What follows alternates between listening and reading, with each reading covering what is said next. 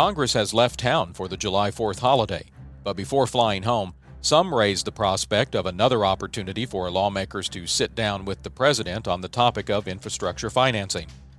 House Transportation Committee Chairman Peter DeFazio explored the possibility in comments to the media before the break. Could the third time be the charm for groups hoping to see action on a transportation projects deal before the end of this year? No word yet on the presidential Twitter feed. So far, the only fireworks around this town are the ones being planned for the Capitol Mall Thursday night.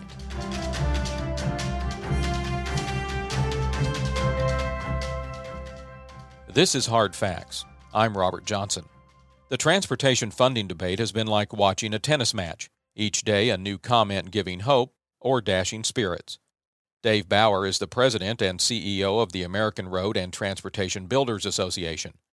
He says there's been more debate about the importance of transportation since the 2016 presidential campaign and believes progress, politics aside, has been the result. So we have made substantial progress in the last couple of years on two fronts. First and foremost, through the annual appropriations process, Congress and President Trump have delivered an additional $10 to $12 billion in transportation infrastructure investment beyond what was promised in the last reauthorization of the highway and public transportation programs. And I think probably more, and this is the harder one to see, is the fact that the overall environment has dramatically changed to the point where you have Republicans and Democrats talking about actually growing investment and meeting transportation or trying to address the nation's transportation infrastructure challenges as opposed to the last 10 years of congressional focus, which has largely been on how do we preserve the status quo. And, so the combination of those two things is a marked difference from where we have been.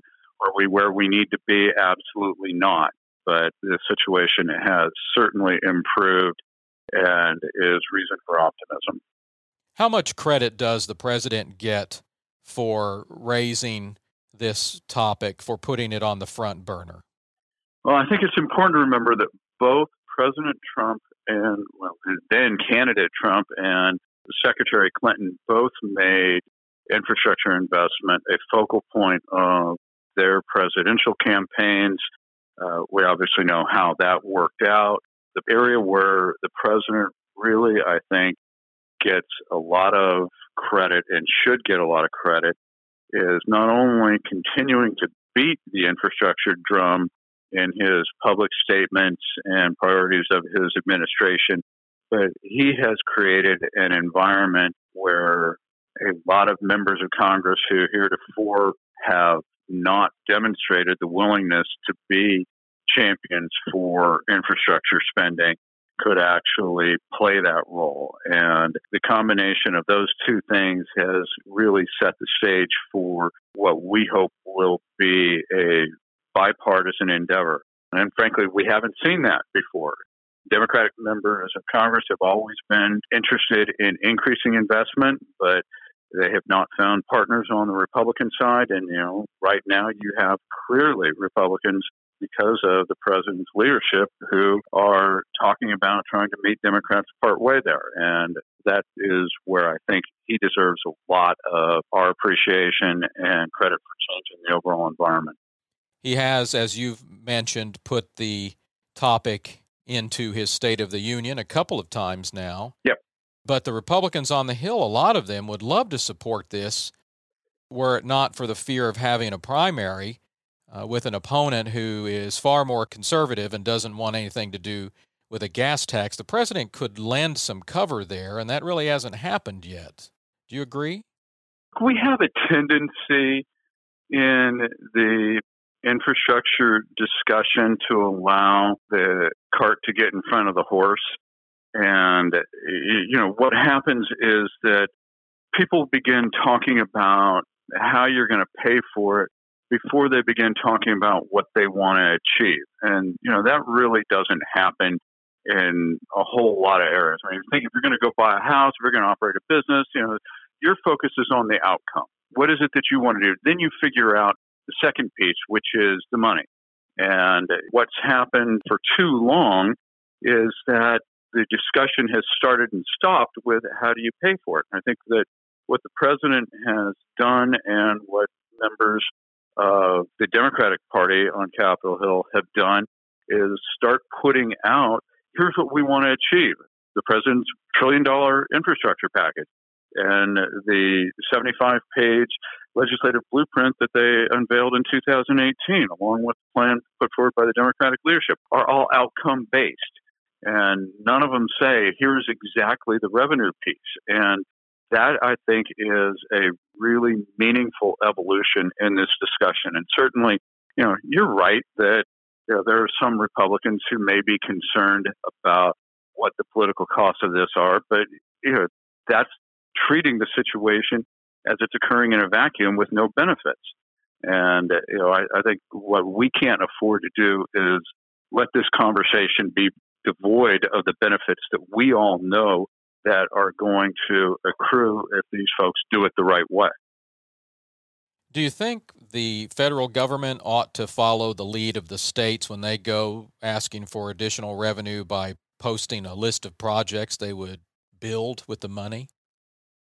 I would love for the federal government to be able to do that. And you're exactly right. When you look at the 30 states that have been successful in raising their gas taxes since 2013, every one of those campaigns has an explicit list of the outcomes that will accrue from that action. Here are the projects. Here's how your neighborhood is going to benefit. This bridge is going to get fixed. This transit route is going to be built. And because the federal highway and public transportation programs are federal aid, and what that means is that states are and local governments are provided resources and given the ability to determine how to use those resources in a manner that fits federal eligibility requirements. And that's done for a very important reason, and that is because the transportation challenges in Florida are very different than the challenges in North Dakota. And the structure enables those two governments to meet their own unique needs of their population and their states in a manner that fits those challenges. And it's really hard to do that by saying, here are the projects you must spend, and folks from Washington making that decision. And so there's a reason for it, but the downside is that absent reinstatement of earmarks, which was something that we saw would be a pretty prominent piece of past federal highway and transit bills here in the 1990s and early 2000s, there's really not a direct way for the members of Congress to say, here's exactly the projects that are going to result. One of the reasons why we have the American Road and Transportation Bill been producing annually maps that show how much each state relies on federal highway funds for their state highway and bridge capital expenditures. It's just one of the few ways where we can say and try to make the situation very tangible for people outside of Washington and to demonstrate how important the federal program is for those communities. And we can do that in terms of percentages and total numbers, but because it's the states that make the decisions about how funds are spent, it's almost impossible to do that proactively with a project list. I suppose the donor-donee issue also complicates that to some degree. That was a much bigger problem. When you had a program that was consistent with annual revenues that were being contributed right now, because Congress has transferred $140 billion in general funds and budget gimmicks to the Highway Trust Fund since 2008, almost every state is a donee state. All states are getting back more than what they are contributing except for Texas. I guess the administration could call on the states to give their priorities. If we had a $2 trillion nut to spend and it was allocated based on current formulas, what would you do with your share of that? You could probably pull a list together like that and and then use it to drive it home. It would take a lot of work. The states would be making the decisions like they do now, but the list would still be there, and maybe that would provide some cover. I don't know. Maybe we've just given an idea to the White House, do you think? Look, the key here is, and the states have tapped into this, and what we're trying to do with that map and any other thing that we can utilize to deploy transparency is to make it real. Because right now, I think if you talk to the average American, they would have very little knowledge about what they get out of federal highway investment. To an extent, you saw an improvement of that with the transportation funds from the economic stimulus bill in 2009, where the Department of Transportation would aggressively publicize which projects were built with Recovery Act funds. But for the core highway program, that just isn't the case. And I would argue, and we certainly continue to push to try to change this, that that's a big impediment. Because if you're going to ask people to pay for something, you better show them what they're getting for it. Right. They want to know what the shopping list is. Yeah. That just makes sense. And the states do that with their own initiatives to great success.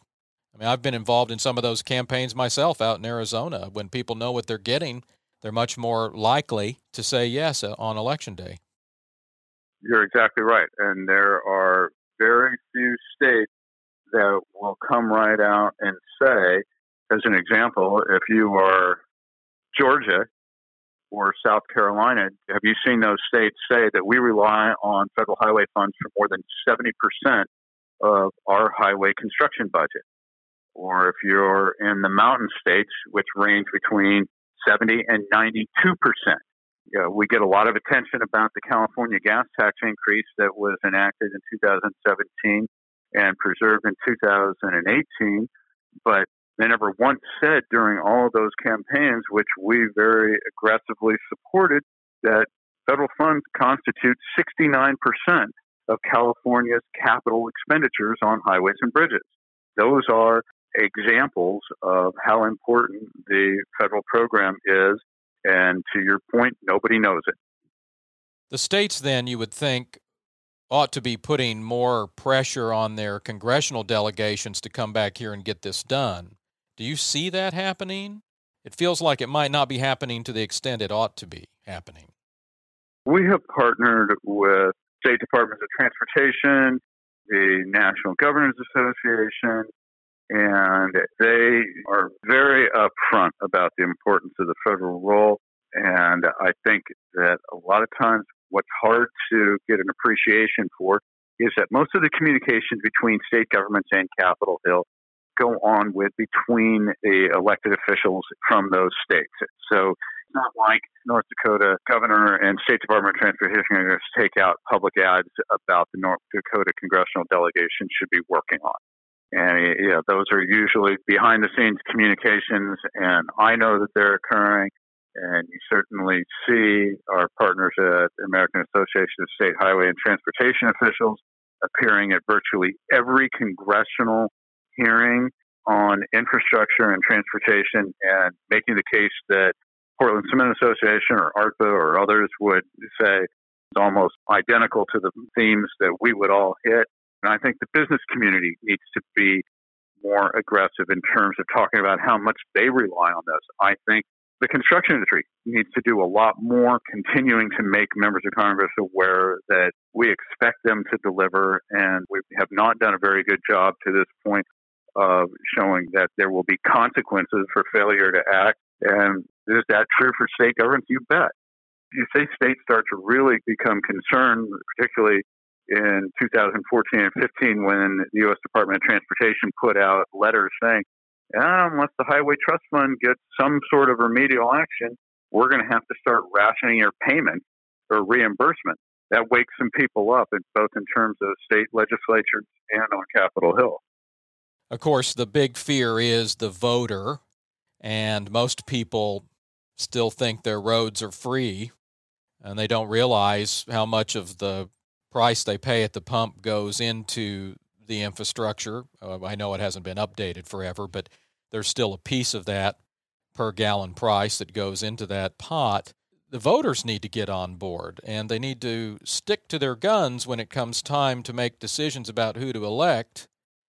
Even if the person on the ballot is somebody who said, let's raise the gas tax, they can't really have their cake and eat it too. That seems to be sort of the core problem here. I think you're right, and you make a good point. The important thing to understand is that we can't expect the average voter to lead on a solution. They're the ones who are going to respond to the argument about the benefits versus costs.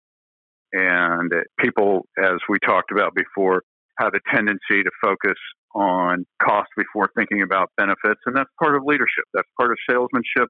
Certainly, when you look at any major legislative success at the federal level, be it the tax bill from 2017 or previous measures from the past administration, there was a huge public education effort that was underway about all of those initiatives. And when you think about all the public opinion polls, as an example, we did one with the American Public Transportation Association earlier this year that contrasted the less than 50% support that exists right now from respondents about federal investment in a southern border wall, and showed that almost 90% of those same respondents felt like President Trump and the Democratic Congress should work together on infrastructure. The support for infrastructure, even though we may be divided, as that poll demonstrates, on a number of issues, support for infrastructure is deep, it is broad, and it just needs to be tapped by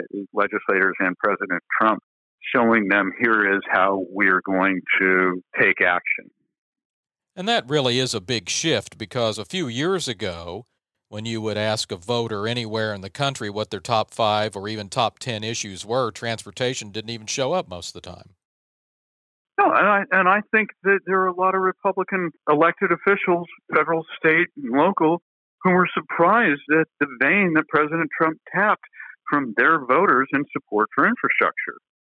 And, I said earlier that President Trump gets a lot of credit for creating an environment where Republicans could talk about infrastructure. And maybe that's because he's talking about it, but also maybe because he showed that their supporters support infrastructure when they didn't think that that was the case. Whichever one it is, I still like the outcome. There's a tendency to box the American people into certain themes, and infrastructure is one that oftentimes gets overlooked. But as I said a moment ago, it is everybody understands when they're stuck in traffic.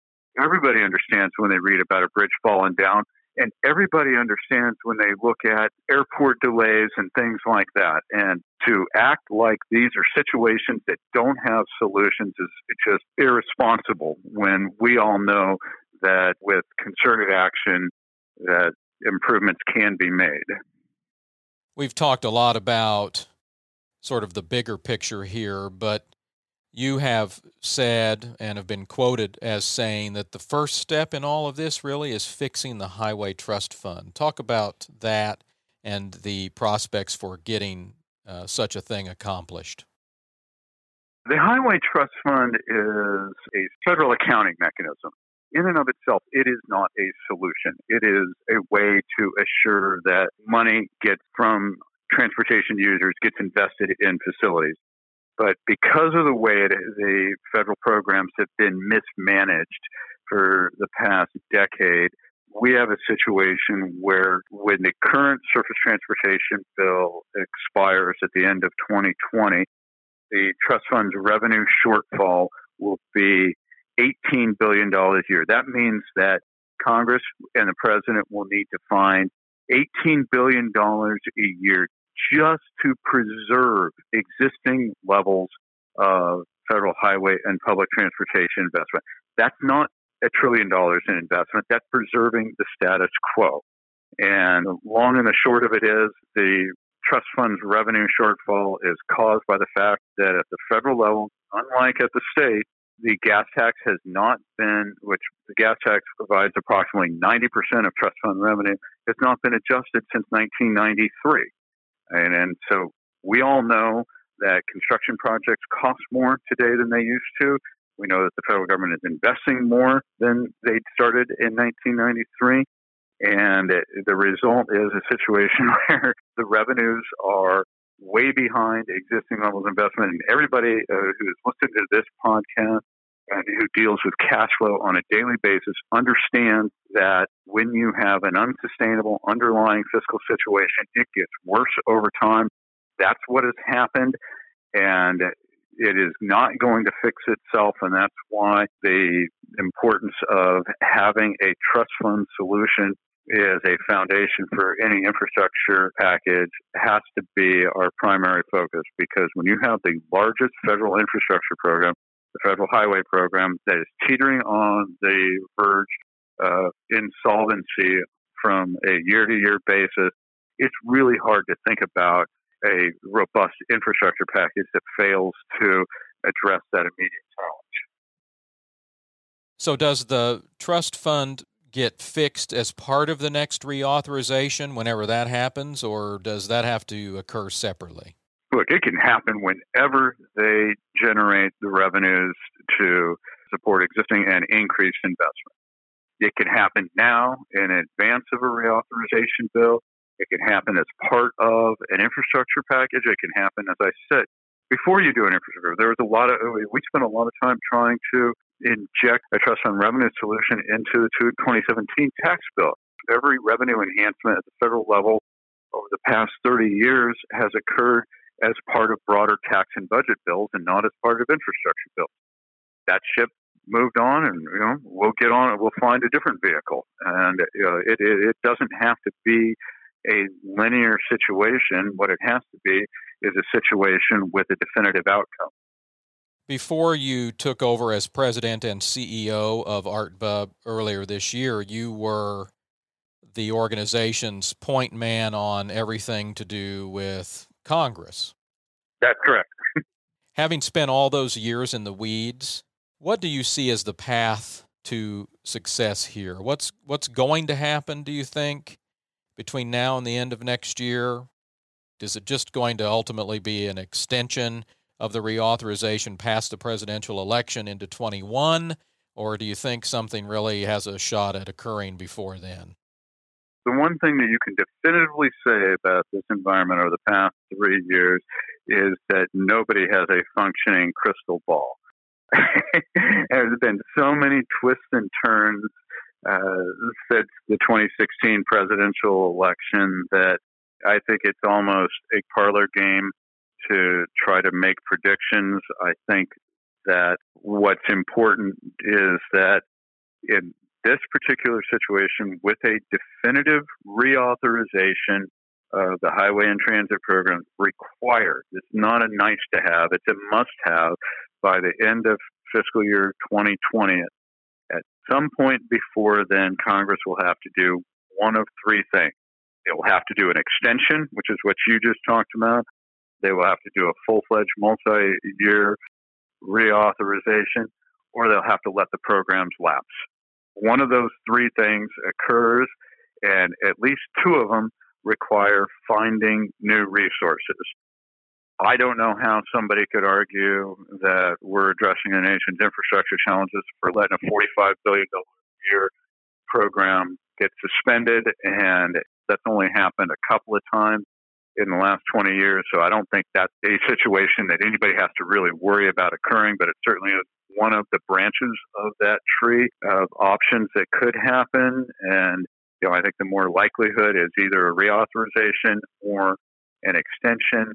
What's really interesting about the work that's going on Capitol Hill right now is that the Senate Environment and Public Works Committee is working to advance in 2019 a multi-year reauthorization of the highway program. You just mentioned a lot of times these programs are extended, and over the past 4 cycles, not once has anybody ever tried up there to reauthorize a program early. And so it's noteworthy that just from the fact that Republicans and Democrats in the Senate are trying to move a highway and transit infrastructure bill in 2019 because of the current environment.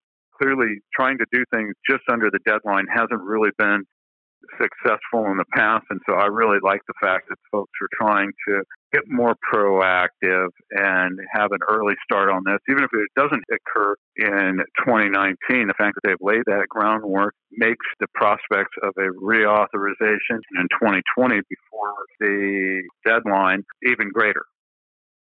And they've done that since President Trump took office, I think with agriculture and maybe health appropriations. So there is a precedent already in these last couple of years of working these bills early and getting them done.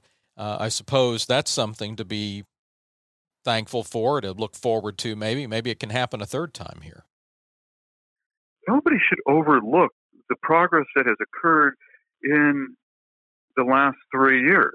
The 2015 highway bill authorized billion-dollar increases in highway investment for every year, and those have continued to be delivered through the annual appropriations process.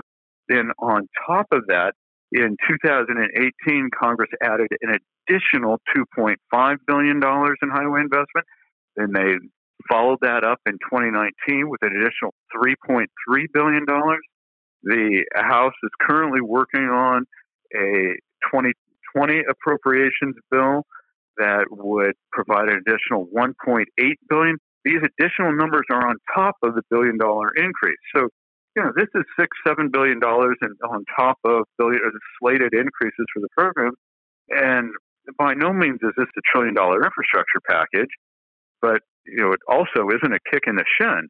And these type of investment increases are unlike any that we have seen since the 2-year Recovery Act period from 2009 and 2010. And so progress is being made, and the fact that these investments are being plussed up is further demonstration that Republicans and Democrats agree on infrastructure, that it's a priority, and despite whatever is showing up on CNN and Fox News and other places about everybody, screaming at each other and walking out of meetings and things like that, all that noise does not change the fact that we are seeing meaningful increases in infrastructure investment and that there is a path to go even further as the year progresses.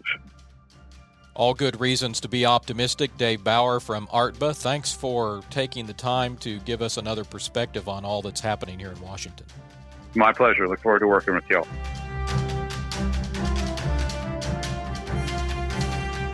Next week, Pamela Williams from the Build Strong Coalition explains the law known as the Disaster Reform Recovery Act and discusses plans to help communities become more resilient in the face of stronger and more frequent natural disasters. That's Wednesday, July 10th on Hard Facts, a podcast production of the Portland Cement Association. I'm Robert Johnson. I'll see you then.